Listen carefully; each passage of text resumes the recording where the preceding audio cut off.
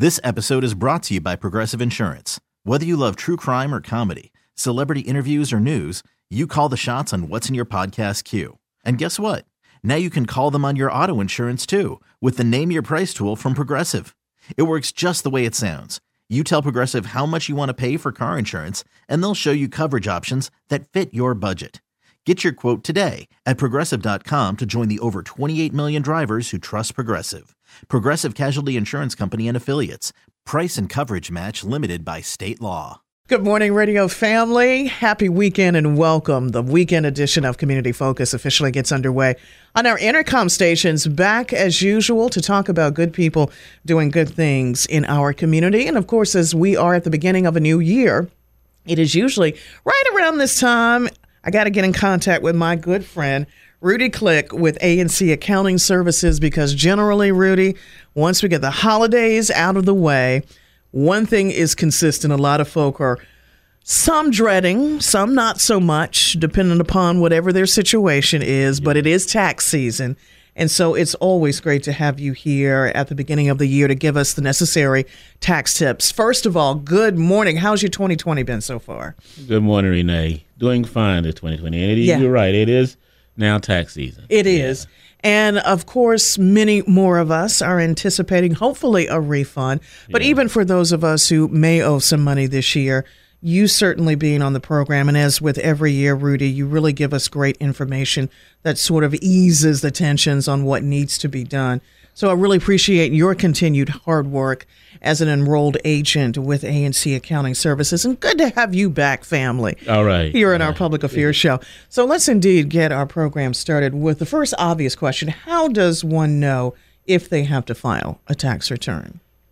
Well, whether you're required to file a tax return will depend on several factors, including your gross income, your filing status, your age, whether you're dependent on someone else's return, or many other factors such as that, like, if you're going to be on another person's return, or if you owe money or don't owe money, or if you made a little money or not, which leads to the main factor that gets you, that triggers whether you should file or not, right, is whether you owe, is your income, how much income you've had. Right. For instance, if you under 65 and you're a single person, if you earn more than $12,200, you probably need to file a return. Okay. If you're married filing joint, under 65, both of you, right, you're making more than $24,400, you probably need to file a return. Okay. If you're if you are self-employed and you earn more than $400, right, you'll need to file a return. In case you work for a church as a pastor, clergy, $400, you need to file a return. If you got tips, $400 or more, that's not being claimed, you need to file a return, that sort of thing. Yeah. Those are the highlights of what okay, so the basics, and really just to emphasize that everybody really has a different situation when it comes to filing our individual tax returns on our income, Rudy. Yeah. Now, I don't know if you have ever been asked this question in all of your years of service to our community as an enrolled agent. You probably, and I don't know the percentage of this, and feel free if you can get into the particulars when talking about numbers, but you probably have quite a number of individuals who, for some reason, and I can't, at this particular moment in our conversation, think of or have whatever the reason come to mind, but there are just generally people out there who really feel, and some who don't, actually file their taxes. Yes, you have several people who just... Okay. For whatever reason. For whatever reason, they don't file. Yeah. Wow. Yeah. I've always found that to be quite interesting. I can say from a personal standpoint, and I won't name names, but I have heard of individuals that I know of personally. They're deceased now, but at the time, there were a couple of occasions in which that individual just said, I'm not filing this year. Right. So I was just like, well, one, thinking to myself, well, isn't that like against the law not to file? Right. Because that's just something that for most of us, that's just an automatic process. You know, we wait on our W-2s. We know it's something that we have to do. And I think a lot of people, of course, may be apprehensive. Well, speaking of reasonings, let's just say a lot of people may just feel frustrated because they don't receive the money that they feel that they're owed, in situations like that. Yeah, a lot of them will feel that way. Yeah. They feel that, some don't trust the government. We'll be honest about that, too. A lot of trust issues. Right. Yeah, and also the system is set up. It's a voluntary system. Right. You're voluntarily supposed to go file your taxes. Right. And you just have a certain group that just voluntarily choose not to. That's right. Exactly. But getting back on point with our conversation, and always good to talk to you this time of year, Rudy. The next obvious question: what income does a person have to pay taxes on?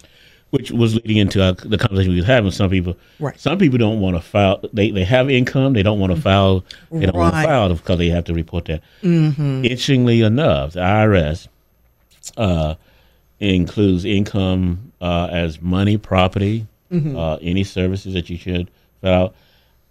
All taxable money is considered income unless the IRS specifically exempts it. The list is extensive, so they don't exempt very much. There's a few things that they may exempt. Yeah. A good publication to pick up on what's taxable is not is publication 525. Has some details and some court cases that have been decided on what is legally taxable and what is not taxable. Right. There's two types of income that is taxable that goes in this category: earned income and unearned income. Earned income would be like your wages and stuff like that. Most of us know what earning income is. It's pretty self-explanatory. Right. Unearned income, though, is also taxable in some cases. Many cases it may not be, but unearned income would be stuff like child support, Social Security, those sort of things. Until you meet a certain level of income, then those would not be taxable or required to be, filed as tax. Child support is never taxable. Right. And interesting, because I was just looking at an article, Rudy, before we got into our conversation this morning, because that's the one thing that I really appreciate about you coming on, not only giving us the tax tips, but a reminder that every year tax laws basically change. Yeah. There's something that's typically added to the year prior. That's really important for us to get that information. But speaking of Social Security, there are a lot of individuals, especially with not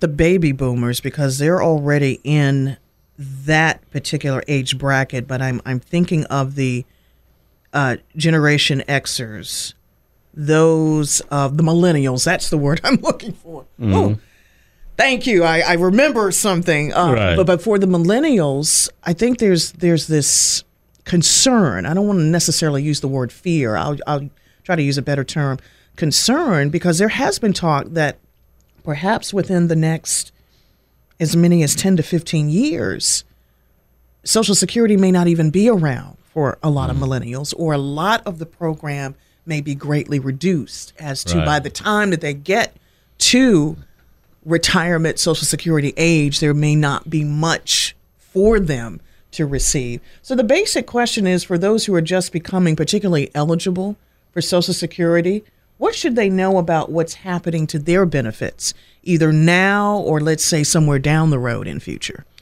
Yeah, now, for those that are near Social Security retirement age, there's probably not any issues there. Right. You probably will be able to get your benefits as much as you have in the past. So the millennials, we never know what will occur. Right. However, though, it does feel that we feel pretty. I can feel pretty confident that Congress will do some things to ensure that the benefits are there. Will still be there. Right. Yeah, because when I was graduating from high school in '76, I'm gonna give my age away. There was talk then that Social Security may not be there for us, but it's still there. Yeah, exactly. Right. And I can say the same for my generation. You know, that was their fear that when my age group and we're knocking on the door. Yeah, right. for our group, because class of '88. Do the math. A lot of us are just turning 50 or already there, and so we're only less than 15 to 17 years away. Right. from that retirement age, and the way that these decades just seem to keep flying by. Roll along. Yeah, it's going to be here before we know it. Absolutely. So thank you for addressing that, Rudy. Sure, But back to one more question before we go to our break of the morning. What filing status should an individual choose, depending upon their tax situation? Now, this is something that is a lot of conversation around what my filing status is. Yeah, and it really depends on your situation, you know. But the IRS has a good interactive program to help you with the filing status. Right. But there are 5 different statuses. There's single, married filing joint, married filing separate, and then there's head of household, which is one that most people talk a lot about. Right. And then there's the qualified widower or widow with a qualified child. Right. Where you fall in that is pretty important, because that's how you determine what credits and what deductions and what opportunities are available to you, depending on the filing status. And it also determines your tax rate. Yeah. And that's a good point, Rudy, because I was thinking, let's just say best case scenario, you may have an individual who initially will either start out as married, and then over a period of time may become separated from their spouse. You'll have a situation like you just mentioned, someone who was married and the husband or wife dies within the middle of, the year. Exactly. Right. So all sorts of changes. But the nice thing about having an individual like yourself here on the program is that they can come and talk to you one-on-one to see what best fits that situation when that type of adjustment comes about. What's the best approach or the best thing or solution exactly? Right. Yeah, it is. And like you say, if it should occur where a person should die in the middle of the year, then the code is meaning that you're married filing joint through that year, for any time. Then the next year you would be a widow. Right. And then if you have a dependent child, then that's how you would be your filing status, right? Good to know. Right. Yeah. Well, Rudy, off to a fine start as always, especially in this new year. Are you getting accustomed to saying 2020? I'm not. No. I'm still writing 2019. Yeah. Exactly. I have seen that actually on I think it's a meme now on social media. They said the first mistake a lot of us are going to make, for those of us who do still sign or date things, we're still likely dating it as 2019. We're putting that 19 at the end instead of the, and that's another thing too, and we don't have to go into the particulars per se, but they also are issuing a warning that you need to be careful with a lot of your documentation, as far as sometimes we have the means with which we abbreviate a lot of things. Right. And some people will date things with just the last 2 numbers. Right. Now they're saying you should not do that, particularly when you have repetition in a year, such as 2020, 2020, because that's leaving it open for that individual to possibly scam that person or just fill in a date, just any previous date. Right. If you have it as 20 and then just kind of leave it open. So I've heard that. I've heard that too. Very interesting. And I may have to do a little research and find someone that has some knowledge on that and get into more detail on explaining that. But Rudy, as always, you do a fine job on explaining the tax tips to get us prepared for a new year. And it's good to see you in 2020. So welcome back, family. Well, thank you for the welcome. I'm glad to be here. And glad to have you. And likewise for you. Radio family, we are off to a great start here in the new year with the weekend edition of Community Focus, and it certainly will continue right here. So thank you. The weekend edition of Community Focus, and we are indeed coming back right after this break. It's more the weekend edition of Community Focus. Thank you, radio family, your wonderful company in 2020, and so glad to have you here listening Saturday and Sunday mornings on our intercom stations. And it's really great that in this new year, we have returning members of our Community Focus family.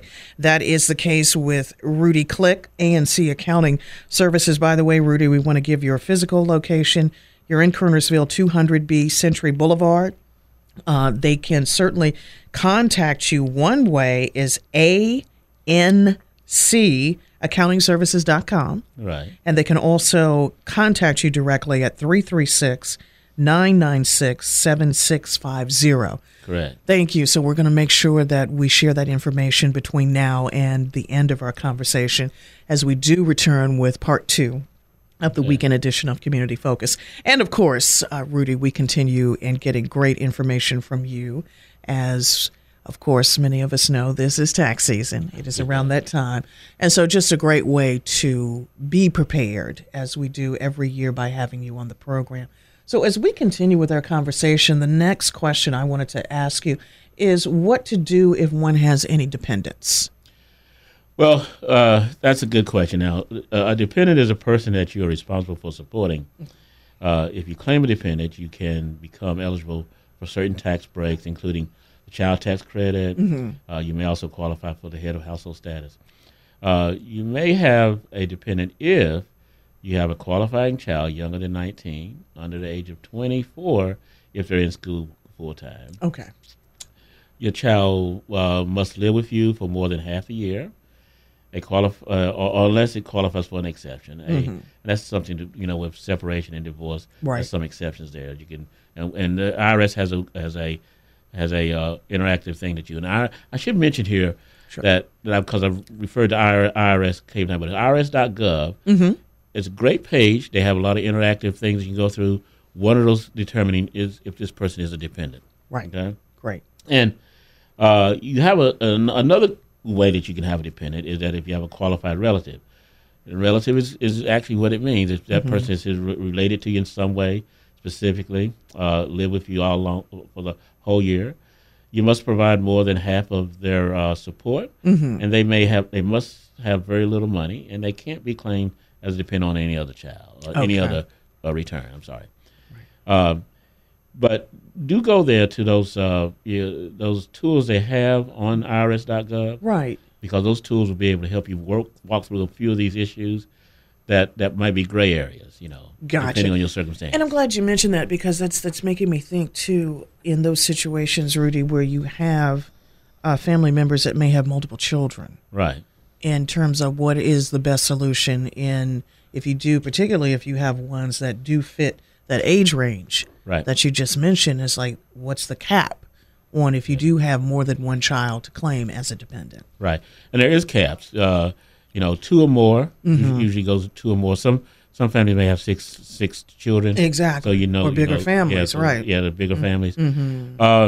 Also, they a lot of situations would be where grandparents are raising the children. Right. They may have they can claim a dependent. Foster parents also, stepchildren. Okay. There's a lot of blended families. You'd have 2 by the father, 2 by the some of the children may stay with the mother and the father's still taking them. Right. All these situations is a good tool that you can use on irs.gov to determine those issues. Yeah. Excellent, and thank you for sharing that.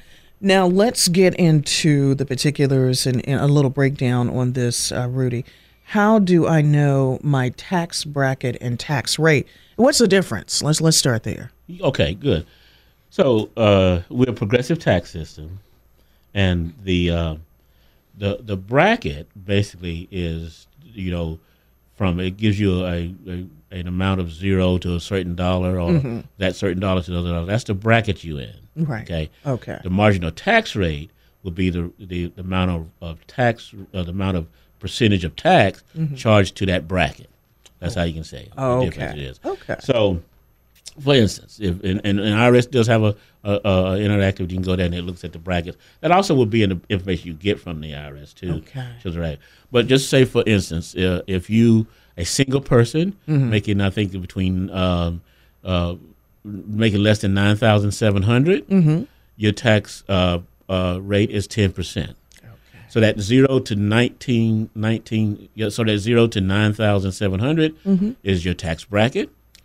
Okay. The 10% is your tax rate. Right. Yeah. Okay. Right. Now that makes sense when it's explained from you, but it's really nice that, of course, after our conversation, they still can, like you said, go to irs.gov and find that information there. Right. Now, what tax form should an individual use? What's best dependent upon that person?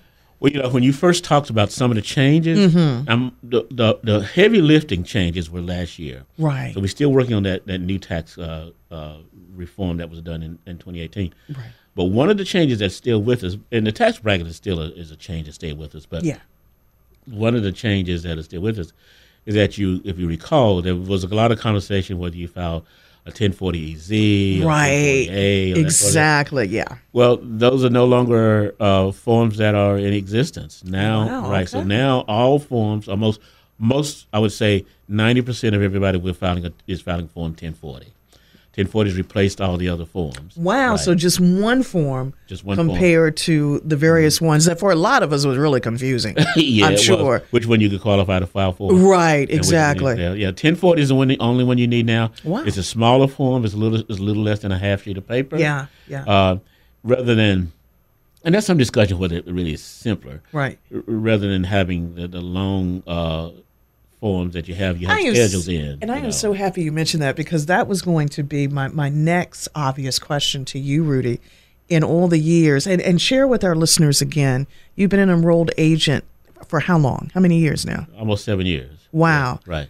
And in those 7 years, what's been the major change, I'm thinking, with you as an agent when we talk about the changes that come every year in terms of comparing, where I'm sure back in the day when that's really all we had was filling out those long forms when it came to income tax. And then when we do fast forward to 2020, now it's down to one form, which is a lot easy. And I'm sure that's been a big difference for you too as a tax preparer. Yeah, it's a shorter form. Right. When you have to incorporate some of the different scenarios, and you have to put in the Schedule 1s or the Schedule 2s and stuff like that, it gets just as long. Yeah. That's what the discussion is that it's still just a long form. But the problem, the good thing about it is that it is a smaller form, and then you can see your income and tax in a very short area. You don't have to look through the form and file to the next page. Okay. What you owe is going to be on that one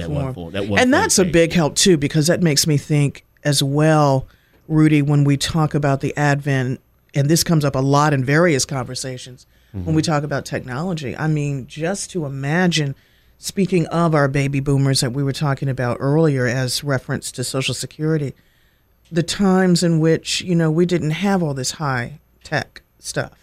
As far as computers and the real old-fashioned way of preparing taxes compared to now, a lot of it is, even when you have various software that people use, that in addition, of course, going to a tax professional like yourself, many are finding it easier to prepare on their own.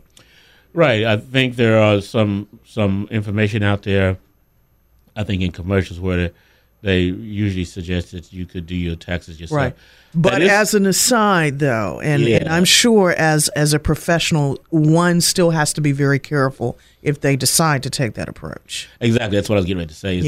That when you got some issues that may be a little unfamiliar to you, it saves you a lot of heartache and a lot of time to know that a professional can help you with that return and solve some problems for you. Because the IRS is not going to help you really do that. They're just going to penalize you for not doing it right. I'm thinking worst case scenario, Rudy, that enters my mind is it generally is something as easy as what's the word that I'm looking for, that when you're entering numerically all your information on a keyboard, the slip of a finger. Right, yeah. And that can result in entering even just a digit off of something, whether it's a 0 or a 1 to 9, that can make a huge difference in either penalizing you in certain situations. So, and, a lot of times it's like you can't trust your own fingers on certain things like that. So it is really great from your standpoint because, one, you obviously have the knowledge and it's something that you do on a regular basis. But again, getting back to those that may decide, this may be the year to do it on my own. And it's not knocking if that is the route you wish to take. But again, going back to, if need be, asking what is the best way from someone like yourself that you can give some additional tips to help them in that process. Right, because we've already said in this conversation that we've had that just something as simple as determining what your filing status should be. Right. Could be a very complicated issue. Exactly. Depending on your circumstance. Exactly. Right. Yeah. Exactly. Right. It is the weekend edition of Community Focus, heard on our Intercom stations. Great company, as always. Thank you so much, Radio Family. A wonderful way to start a new year, and that is with enrolled agent Rudy Kleck. Once again, he represents A&C Accounting Services. We are here to get you prepared for tax season here in 2020, of course, for tax season 2019. Rudy, the next question to ask, what tax form should an individual use? And again, I guess that goes back to individual status for every person. Yeah, probably the 1040. Okay, would be the easier one. Mm-hmm. No, and I did ask that question. The question I should be asking you is this one. Should a person, or should I, for example, using myself as an example, take the standard deduction or itemize? And so, again, that's another situation depending on the person. Situation. Now, this is one of the questions before you talk about what are the biggest changes. Right. This is a major change it happened in last year's tax return. Mm-hmm. Is that the standard deduction now has been raised. There's no more exemption. It used to be that you have the kids and you had utility exemption. So they took that away. Okay. But they raised the standard deduction. So the standard deduction is higher now. Much higher than it was before. Okay. So that sometimes it eliminates someone to file an itemized return, or Schedule A is what we call it. Right. Because it's hard for them to reach the levels. Mm-hmm. For instance, the standard deduction. Give us some examples. Yeah, the standard deduction for a single person is $12,200. Married filing head of household is $18,350, and head of household is $18,350. Married filing joint is $24,400. Right. So sometimes it may be very hard for you to go to your Schedule A and take those deductions like you could take before. Right. And you just ended with just taking the standard deduction. Matter of fact, I've seen in my practice where the Schedule A and the itemizing is almost in half because people don't qualify. Right. Another change was too that you used to be able to take unreimbursed income. Right, exactly. You can't. That's not something you can do anymore. Right. Wow. Okay. So the Schedule A is probably a form that we may not be using nearly as much. Oh, wow. Mm-hmm. Good to know, and thank you for that information. So what's the difference, Rudy, with this question between a tax credit and a tax deduction? I know that gets asked a lot of you. And it does. And that's what we were talking about. That's why I led with that, the standard deduction. Because that goes right into the credits. And it goes now, a deduction is both the credit and the deduction reduces your taxes. Mm-hmm. However, deduction means that if you owe taxes, you can deduct or reduce the amount of your income. Right. And so let's say if you make $30,000 and you get a deduction of $1,000, that means now you make $29,000. Right. It would save you approximately, if you're in a 20% tax bracket, approximately $200. Okay. Now, in contrast, let's say you get a $1,000 credit. Right. And you owe $3,000. And you get a $1,000 credit, now you only owe $2,000. So the credits usually are more beneficial to you. Okay, right. So if you ever have to decide whether I want to take a deduction or take a credit. You want to take the credit. The credit. The credit is usually better because the credit reduces the actual tax you owe. Absolutely. Where deduction may reduce only the amount of your income. Yeah. Right. And that's too, and I'm glad you're mentioning this, Rudy, because that's the one thing, fortunately, when working or having, if you are in a situation in which you owe, the Internal Revenue Service, they generally will work with you and and of course this is a step that we're going to have to take, is make arrangements where we can repay on a monthly basis if we can't do it all in one lump sum. Right. Yeah. So that's good to know. Right. So the next question, speaking of tax credit and tax deduction, what are some deductions and credits that an individual can claim? Yeah, so this is really the part of the question that going back to the itemizing and what you can do. Right. Some people feel defeated because they can no longer itemize. Right. But there are some credits that you can take whether you itemize or not. Okay. Some of them, such as if you have a 401k or an IRA or some type of a savings program or some type of retirement program, So you can deduct that up to the income limits, Okay.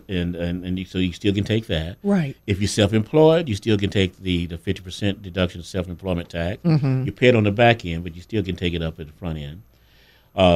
Student loan interest, you can take that whether you itemize or not. Right. It's up to $2,500, I think it is. Tuition for higher education, up to $4,000. Wow. Is a deduction you can take. Now, if you are able to itemize, it's the same situation.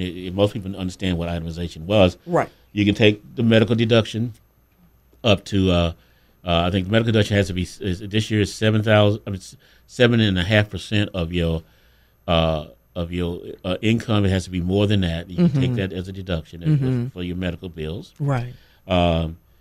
If you, now SALT, we call it SALT, but what it means is state and local property tax that you could take. Some larger states, North Carolina is not really one of them. One of them, okay. Some of the larger eastern states, they would have a great amount of tax you could take. Right. So that's been capped now to up to 10,000. I think it's 10,000 maximal that you can take for that. But you still can take that. You also can take your homeowner's interest. Insurance, right. If you got a loan before December 15th of 2017, okay, you take up to $1 million. Wow. After December 15th, 2017, you can take over $750,000. Okay. So they're still intact. Those absolutely. That just brings to mind, I'm glad that you gave us those examples, Rudy, because I was just thinking, getting back to all the different situations with us as taxpayers, I was thinking too, because we were talking about those life-altering or life-changing situations, when we're married or we become widowed, or if we are in a situation, and this is what I wanted to pass on to you, or at least try to get some information from. A situation, let's just say, for example, somebody moves to North Carolina from out of state within that tax year. Is that a similar situation in which, how does one go about? Because obviously the tax laws are going to be a little bit different from state to state. Right. And that's a state tax issue. Right. The IRS doesn't care where you are. You're going to pay the tax on it. Right, true. However, that's true. However, the state will. Like if you move from New York to North Carolina. Right. What normally you would do, you fill out, I think it's an IT 201 in New York.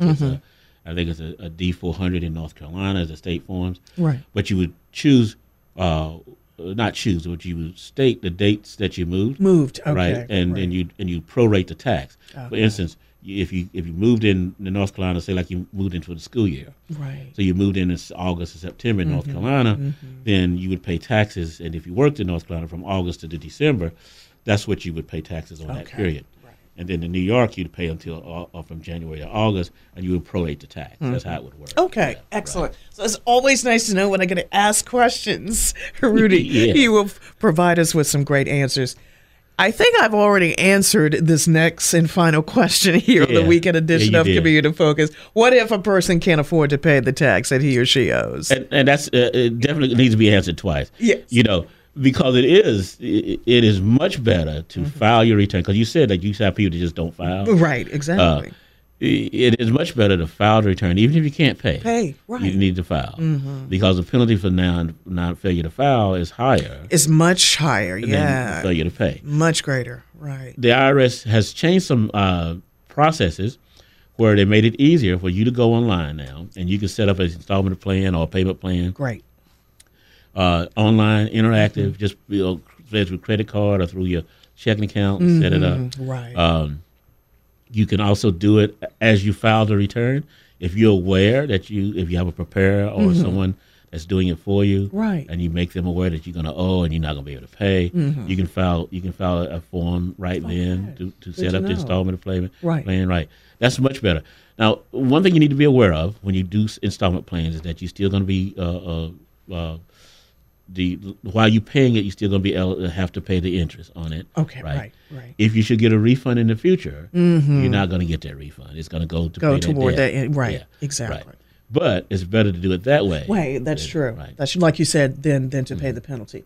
Yeah. Well, excellent job as always, my friend. Anything that you wanted to bring to the table that I didn't ask question-wise, or anything that you wanted to re-emphasize here on the program? Oh, nothing like that. I think that for a lot of people like to bring up the refundable credits. That we talked a little bit about credits. Yes. We didn't mention about refundable credits. Yes. And this is a different category of a credit, but it's still a credit. Mm-hmm. We said credits can reduce your tax down to zero. Right. The wonderful thing about refundable credits is that they can reduce it to zero, but they also can give you a refund. That's why they call refundable credits. Nice. One of the most popular ones for us is the earned income tax credit. Right. Everybody seems to know about that. It's been out since the 80s. Mm-hmm. It's quite abused, I must admit, but it's a good credit for the working poor. The only way to receive this credit is that you have to have a job and you have to have dependents. Yeah. And then and you can go to the IRS and they can talk to you about how those dependents and how you can use those dependents. But it is a good credit for the working poor. One of the best credits, matter of fact, Congress has passed, is the earned income tax credit. Well, thank you for sharing that. And Rudy, as always, great information. And let me share once again that you're at 200B, that's in Bob, Century Boulevard in Kernersville. So again, Radio Family, if you just need additional tax tips or information and you want to reach out to Rudy, you can visit A as in apple, N as in new, C as in... What's a good word? Cat. Thank you. Thank you, Rudy. ANC Accounting Services. And make that all one word, no spacing in between. So ANCAccountingservices.com. Yes, with an S. Thank you for that. Yes, put that S on the end of services. Thank you, Rudy. ANCAccountingservices.com. And they can also reach out to you directly, Rudy, at 336-996-7650. I tell you, my friend, a new year, it just seems to get here so quickly. It does. It does. It really, really does. And, of course, Radio Family, we do appreciate your great company. And do, again, if you have any questions, reach out to Rudy. He would love to hear from you, and definitely great people to know. Rudy, if I'm not mistaken, and this is just a side note, speaking of the new year, I think we have a leap year this year in the month of February. Yeah, you are checking your calendar. That's how you do it, my friend. I think we do have a leap year in 2020. Interestingly enough. February's leap year. Okay. Saturday the 29th. The 29th. Okay. Year, right? Now, I doubt very seriously that is going to expedite, that's the word I should use, Rudy, in terms of those who will be anticipating that they know they're getting a refund. Just having a leap year is not going to possibly get it here any quicker than it would do any other year. No. But, I think patience definitely will play a key factor in that. Right. Just want to say that the deadline is still April the 15th. Exactly. Tax returns. That's right. So even with a leap year, yes. It's still going to be the same. I think the W-2s have to be out by the end of January, right. And a new law, the 1099s have to be out by the end of January, too. Mm-hmm. So, we're still moving along in those deadlines. Absolutely. Yeah. Absolutely. So, this is indeed one fine way, Radio Family, and getting the word out to you is by means of Rudy Click, once again with ANC Accounting Services. So welcome back, family, and it's good to see you back in the new year. All right, thank you so much. You're so welcome. And nothing's going to change, Rudy, as we do bring another weekend edition of Community Focus to a close. From me, even in 2020, Rudy, there are still no goodbyes, just until next time. Right. All right, thank you. You're welcome. So indeed, Radio Family, until that next time, thank you for your great company. And of course, with the start of the new year, thank you for all the good things that you have started to do as regards to giving back to our communities. We certainly do appreciate it and look forward to hearing more from you and those good things, as well as great conversation with other members of our Community Focus family. So indeed, that will wrap up this weekend edition of Community Focus. Have a great rest of the day and enjoy the rest of this weekend. And indeed, until that next time, take care. This episode is brought to you by Progressive Insurance. Whether you love true crime or comedy, celebrity interviews or news, you call the shots on what's in your podcast queue. And guess what? Now you can call them on your auto insurance too with the Name Your Price tool from Progressive. It works just the way it sounds. You tell Progressive how much you want to pay for car insurance, and they'll show you coverage options that fit your budget. Get your quote today at Progressive.com to join the over 28 million drivers who trust Progressive. Progressive Casualty Insurance Company and Affiliates. Price and coverage match limited by state law.